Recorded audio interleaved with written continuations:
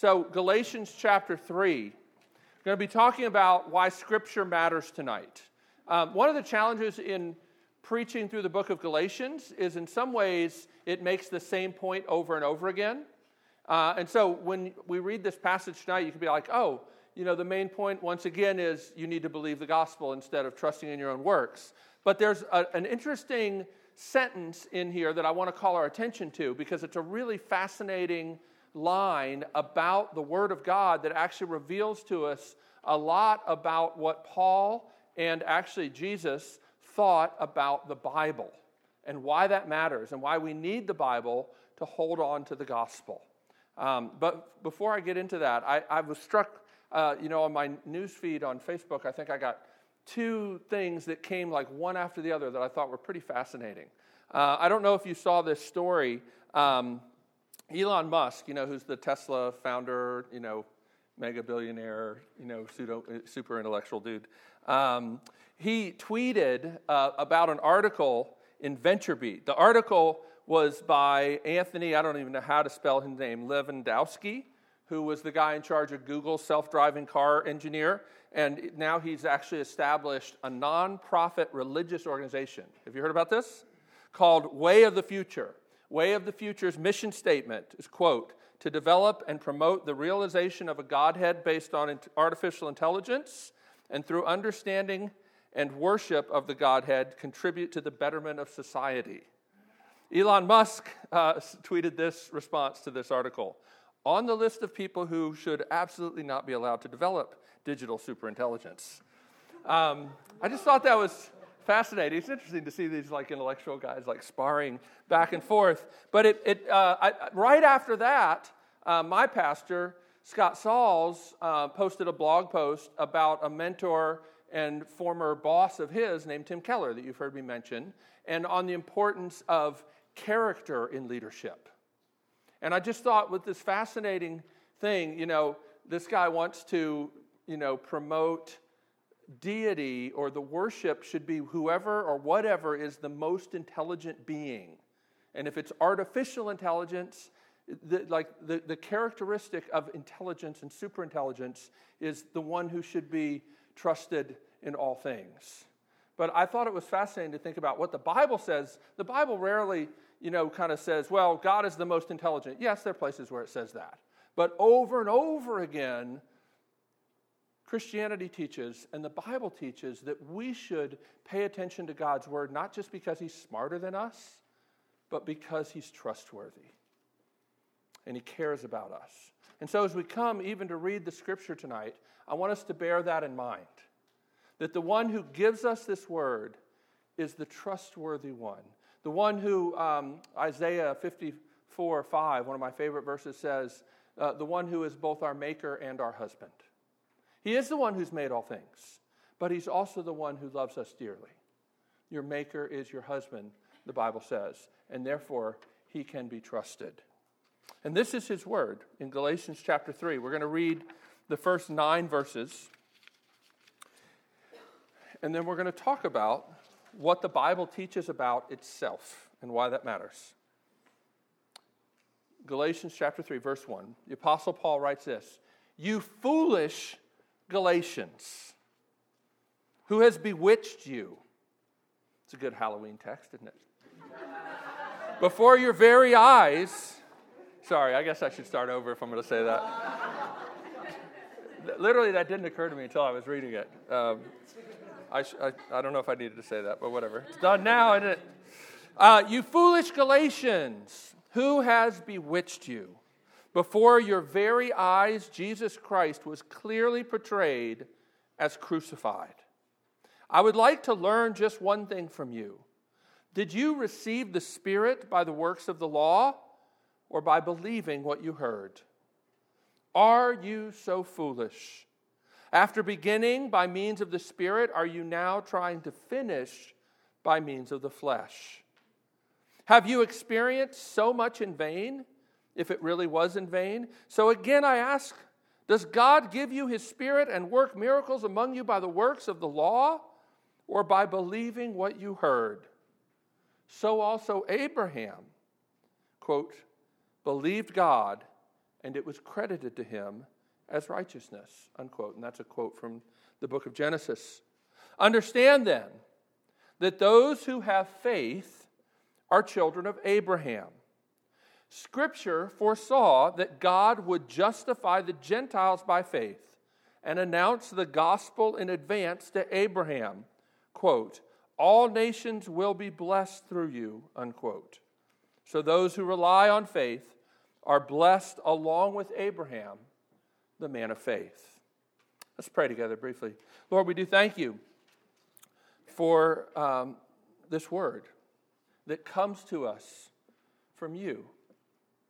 And we pray that you would open our hearts to receive it. In Jesus' name, amen. So I think there's, in the first little section, I just want to say something about what preaching is and the Word of God and how it works, because it's a couple fascinating little ideas kind of stuck in this section of Scripture that are worth drawing out. Now, if you remember the context, or if you haven't been with us, let me just tell you the context. Paul knew these Galatians. He had actually preached the gospel to them originally when he was passing through this area and became sick. And then he ended up basically getting waylaid there, preached the gospel. These people came to know Jesus, had this remarkable transformation. He talks about miracles, and it was a tremendous work of the Spirit broke out there. Then Paul got better, and he moved on to preach the gospel somewhere else. Then some false teachers came along after Paul had left and began to stir up trouble by teaching the Galatians that it's not enough to believe in Jesus. You also need to do the right things to make sure God continues to love you. And Paul hears about this when he's somewhere else, and he writes this letter to the Galatians, and he's mad. He's mad at the false teachers, but he's also kind of like exasperated by the Galatians. And you see that in the way he starts here. You foolish Galatians. Like, can't you connect the dots? Can't you remember what happened? And he uses this phrase, he says, before your very eyes, Jesus Christ was clearly portrayed as crucified. Now, what's fascinating is, what does he mean by that? Well, as you go on, he basically says the same thing several times, and it helps us understand that what he's talking about, when was Jesus Christ clearly portrayed as crucified before their eyes? Well, it says it was when they believed what they heard.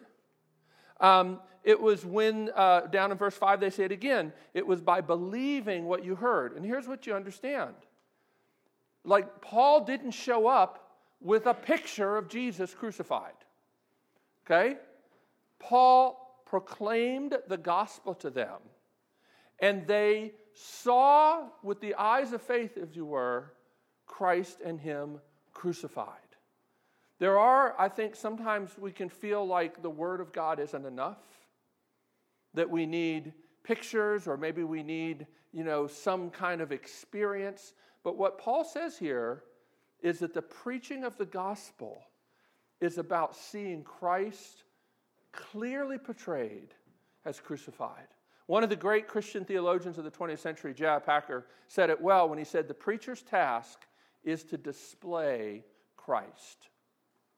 Not just to sort of explain things to you, but to display Christ crucified. And basically, this is such a basic thing that when Paul says, basically, if you've forgotten this or lost this point, the only way I can understand it is to say you've been bewitched. Like, this is such a basic thing that you experience spiritual power by believing what you've heard. Not just intellectual assent to some truths, but what he says here, Christ was clearly portrayed, speaks about more than just knowing it. It speaks about having a sensory experience, a visceral experience through what you've heard, where the Spirit works faith in your heart as you hear Christ crucified proclaimed. It's not just enough to know the message, but that is the heart of the message, right? And so if the message believing Christ crucified is central, well, how do we keep it central? And that's what's fascinating about the next section here, is when he talks about the Scripture. He makes reference in verse 6 to Abraham believed God, and it was credited him as righteousness. And that's pretty interesting. We're going to talk about this next week more, about how all of the Scripture is about Christ. The gospel is actually the key to understanding the whole Bible, but that's next week. Tonight, what we're going to focus on is this phrase in verse 8, Scripture foresaw that God would justify the Gentiles by faith and announce the gospel in advance to Abraham. And here's the central point that we need to see here.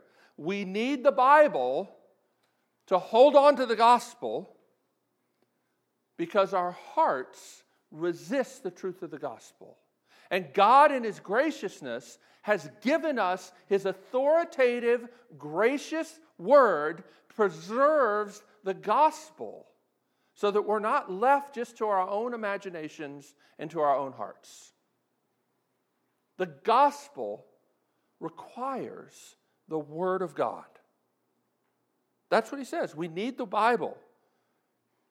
And look at the way he says. Now, I don't know if you I might have to draw this out for you to see what an incredible statement he's making here. When he says that Scripture foresaw that God would justify the Gentiles by faith and announce the gospel in advance to Abraham. What's remarkable about that is if you go back and you look at these quotes that Paul has here, they're both from the book of Genesis, and they were both spoken by God to Abraham before the Bible was written. So how can Paul say that the Scripture foresaw something that God was going to do in the life of Abraham? The Bible didn't exist yet. And how can Paul say that the Scripture preached the gospel to Abraham? Isn't that strange? How can we make sense of that? There's actually a great professor, a guy named the Lion of Princeton, a guy named B.B. Warfield, Benjamin Breckinridge Warfield. Isn't that a great name? He had a great beard, too, to go along with the great name. All great theologians go by their first two initials, you know. So B.B. Warfield. B.B. Warfield wrote this incredible essay where he points out that one of the interesting things about Scripture is, particularly the New Testament, is they use these phrases interchangeably. God says, it says, Scripture says.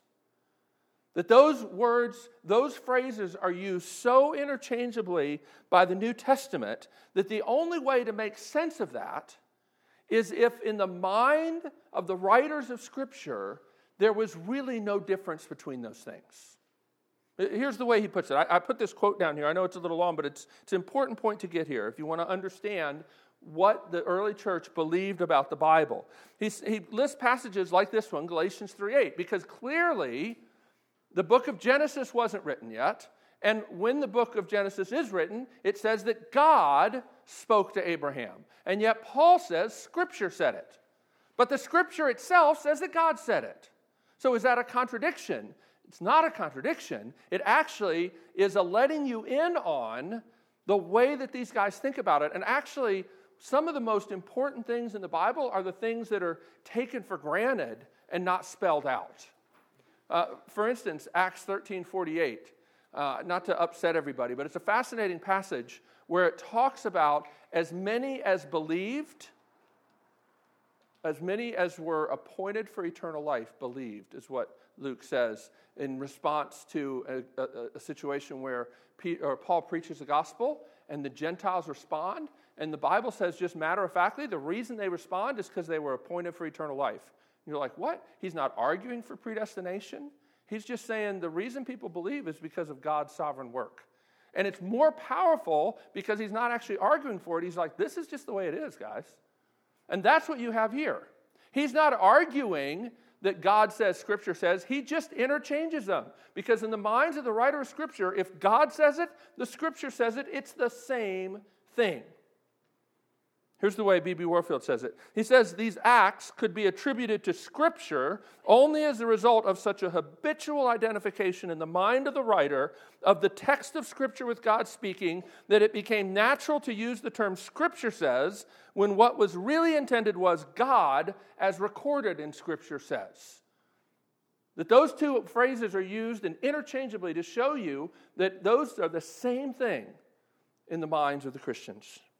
And then he goes on and says, if you look at some other passages, and I list some here if you want to go look at these later,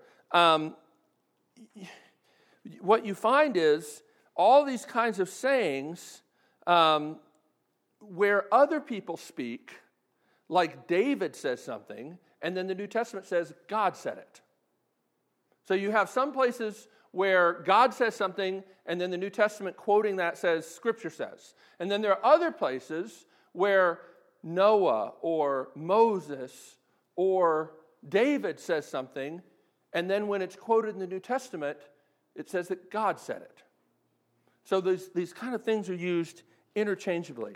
And the next thing here is, here's the way to get at this. So Peter, in Acts chapter 4, quotes David. David speaks this thing, and then Peter says that God said it. Jesus, in Matthew 19, 4 and 5, even though Moses wrote it, he says, God said this. And here, Paul says that what Scripture says equals what God says. So what's the point of all this?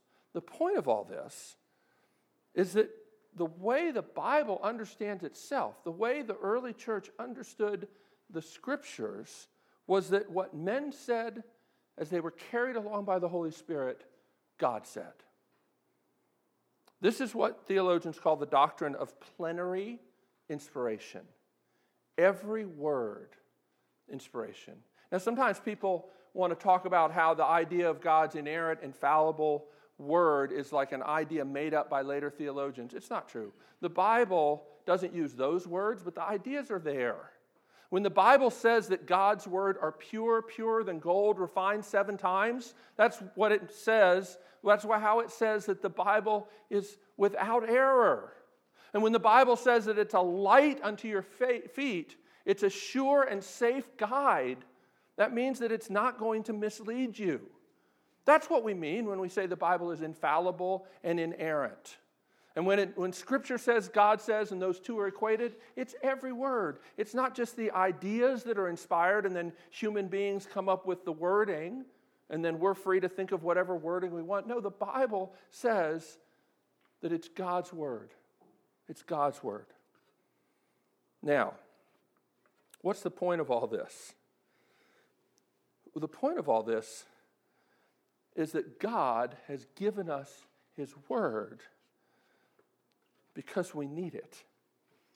And this was Jesus' view as well, by the way. It wasn't just Paul's view. You know, one of the most powerful places is in John 10, verse 34. Jesus makes a point about Psalm 82 based on a single word. A single word. Roger Nicole, who was a professor who taught Tim Keller in seminary, puts it so well. He goes, Jesus Christ bases his deity. This is an argument he's having with the Pharisees about why he's God. And he bases his deity on a single word in a secondary clause in an unimportant psalm written by an obscure figure in the seemingly least authoritative part of Scripture, which is the Psalms. Hear that again.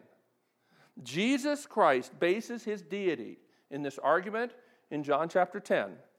He bases his deity on a single word and a secondary clause in an unimportant psalm by an obscure figure in the seemingly least authoritative part of the Scripture, which is the Psalms. People often think, the Psalms, well, that's like metaphor and art, and it's not like dogmatic truth. But Jesus bases his deity on a single word. So yes, Jesus thought that the words, every word, mattered. Jesus actually never quotes the Bible to start an argument. He only ever quotes the Bible to end the argument. Because Jesus' attitude toward the Scripture is, God says, Scripture says, that settles it. Both Jesus and Paul believe this. And there's more I could say about that. But here's a potential conflict, or maybe you've had this thought. Well, of course Jesus believed that. He was a person of his time. In the first century, people believed that. And Tim Keller has a helpful response, but I think you might find helpful. He says this, there's a quote from him. If you want Jesus, but you don't want everything the Bible says, what you really mean is, I don't want the Jesus. I want to make up my own. Because what you're really saying is, I want Jesus, but I don't want the principle on which he based his entire life. I know that that's tempting because the Bible says some hard things. And I know I've seen people all the time who are like, I really like Jesus, but I'm not sure about the Bible. If you want to take the real Jesus, you need to consider what he thought was the most important thing. I mean, Jesus' whole life was about the Bible. You know, at the point of maybe definitely his greatest trial, he's carrying the cross, and he sees these women weeping. You know what he does? He quotes the book of Hosea. What? You'd think he's focused on what's going on. He sees some women weeping. He's like, oh yeah, that's what Hosea talks about. Like Jesus everywhere. When he's on the cross, he's meditating on Psalm 22, which starts out, my God, why have you forsaken me? And ends with, it is finished. And the scriptures quote him, the first verse and the last verse. It's what he was meditating on. It's what made sense of this experience that was so senseless. It was according to the scriptures.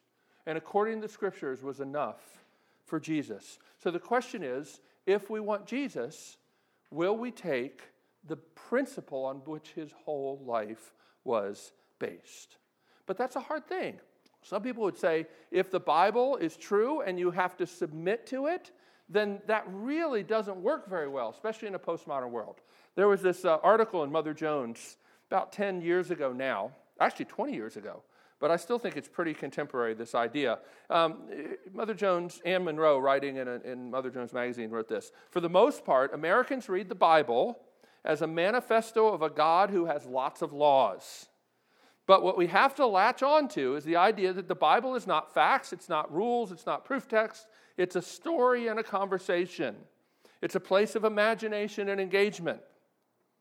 This radical notion that the Bible is not always right may be frightening to many Christians. However, if you approach the text as quote-unquote truth, you can't get into a deeper place of intimacy with God.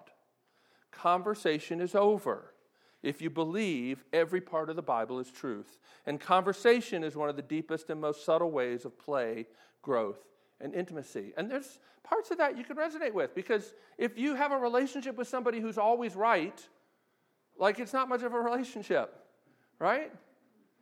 If they never seem to listen to you or care about your perspective. But listen, the Bible is different. Relationship with God is different.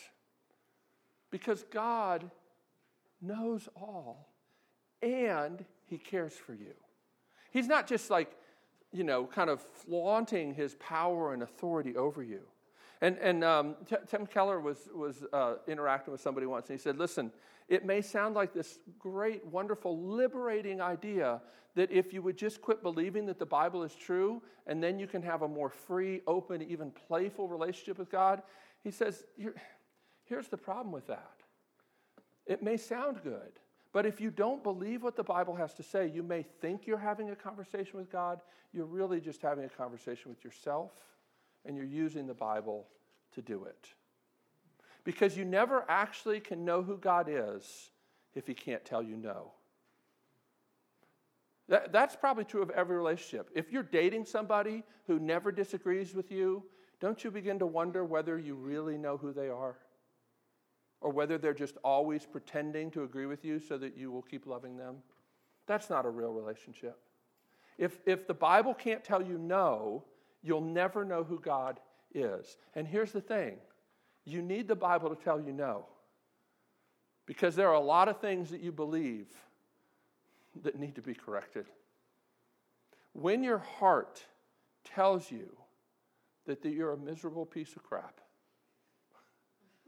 is there something greater than your heart that can trump your heart? Can the Bible say no? It's one thing when you read in the Bible that you're supposed to do this. You're supposed to love your enemies. You're like, oh, I don't know about that. The Bible says you need to love your enemies.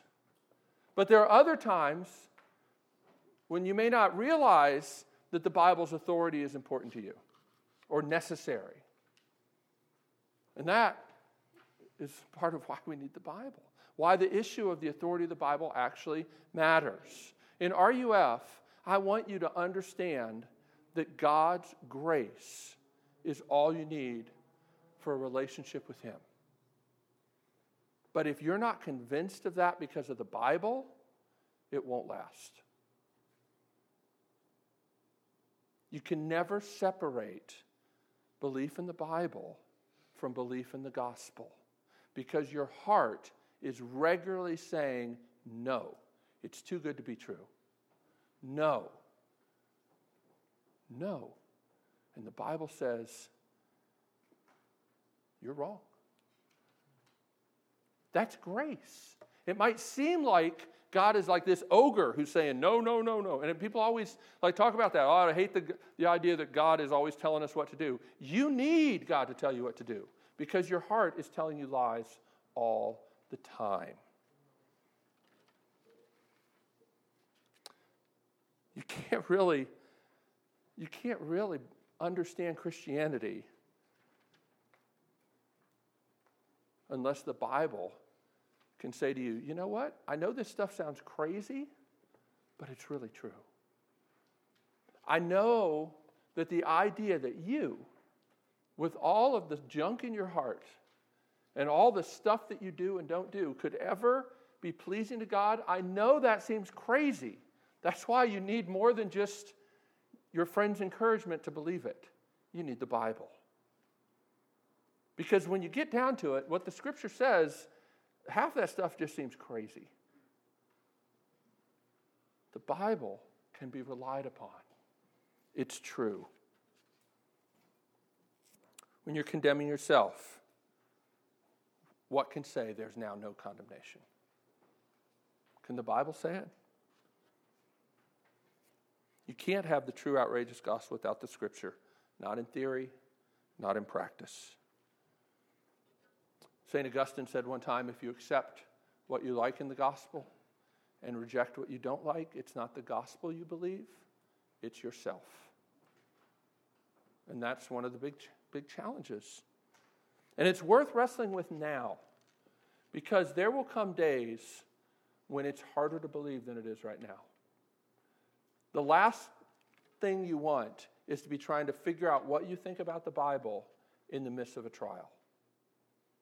It's worth seeking it out. It's worth trying to figure out, okay, I've never really studied this. Maybe I should study what the Bible says about itself. Maybe I should read something. I actually put some things down here for further reading, some ideas for you, because my encouragement is to wrestle with this stuff now, because it's really hard to wrestle with when you're not sure what God's doing, and then you're not sure you even have a way to know who He is and what He's like.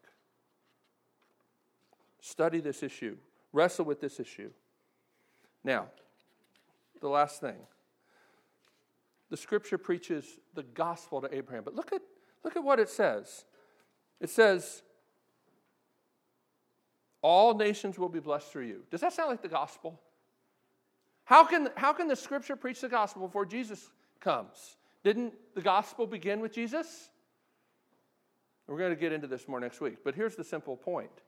The gospel is the promise of a faithful God. The heart of the gospel is a promise of a faithful God. That's why Paul can say that the gospel was preached to Abraham. And when you look at what Abraham was told, it was a promise. All nations will be blessed by you. Paul says that's the gospel, because at the very heart, the gospel is a promise. I'll talk about this in a few weeks, but let me just say it here. There's a complete different relationship, a promise relationship and a law relationship, right? If I say, Tommy, come over to my house tomorrow and rake up our leaves, and I'll give you $1 million, he's probably going to be there, right? But if he doesn't show up, he's not getting the money. If he doesn't rake the leaves and do a good job, he's not getting the money. But if I say, Tommy, I'm going to give you $1 million, that's a completely different arrangement. The only one who has to be faithful in that case for him to get the money is me. I have to fulfill what I've promised. And the Bible says the gospel is a promise agreement, not a law agreement. So many people think that salvation is like this infinite overpayment for something they did, inviting Jesus into their heart. But they still think at the root it's something they did. But the Bible says no, the gospel is a promise. And the one who has to be faithful for you to get all of the blessings is Jesus. And that's why Paul in 2 Corinthians chapter 1 says, as many promises as God has made, they are all fulfilled in Jesus. I love the old King James. It says, for as many promises as the gospel has made, they are all yea and amen in Christ. The heart of the gospel is a promise made and kept by a God who can be trusted. That's why Paul says it this way. The gospel, the good news, did not begin when Jesus came. Jesus was actually the fulfillment of the character of God manifest. The gospel is God's character in action towards people who don't deserve it. That's why the gospel is all through the Bible. We're going to talk about why that matters next week. God's message has been the same all through the Bible. If you have a relationship with God, it's because of His faithfulness, not yours. But that's hard to believe, isn't it? Because what other relationship is like that? That's why you need the Bible. Because the Bible says it over and over and over and over again in lots of different ways, trying to get this life-transforming truth into your hearts, into our community. Let's pray together.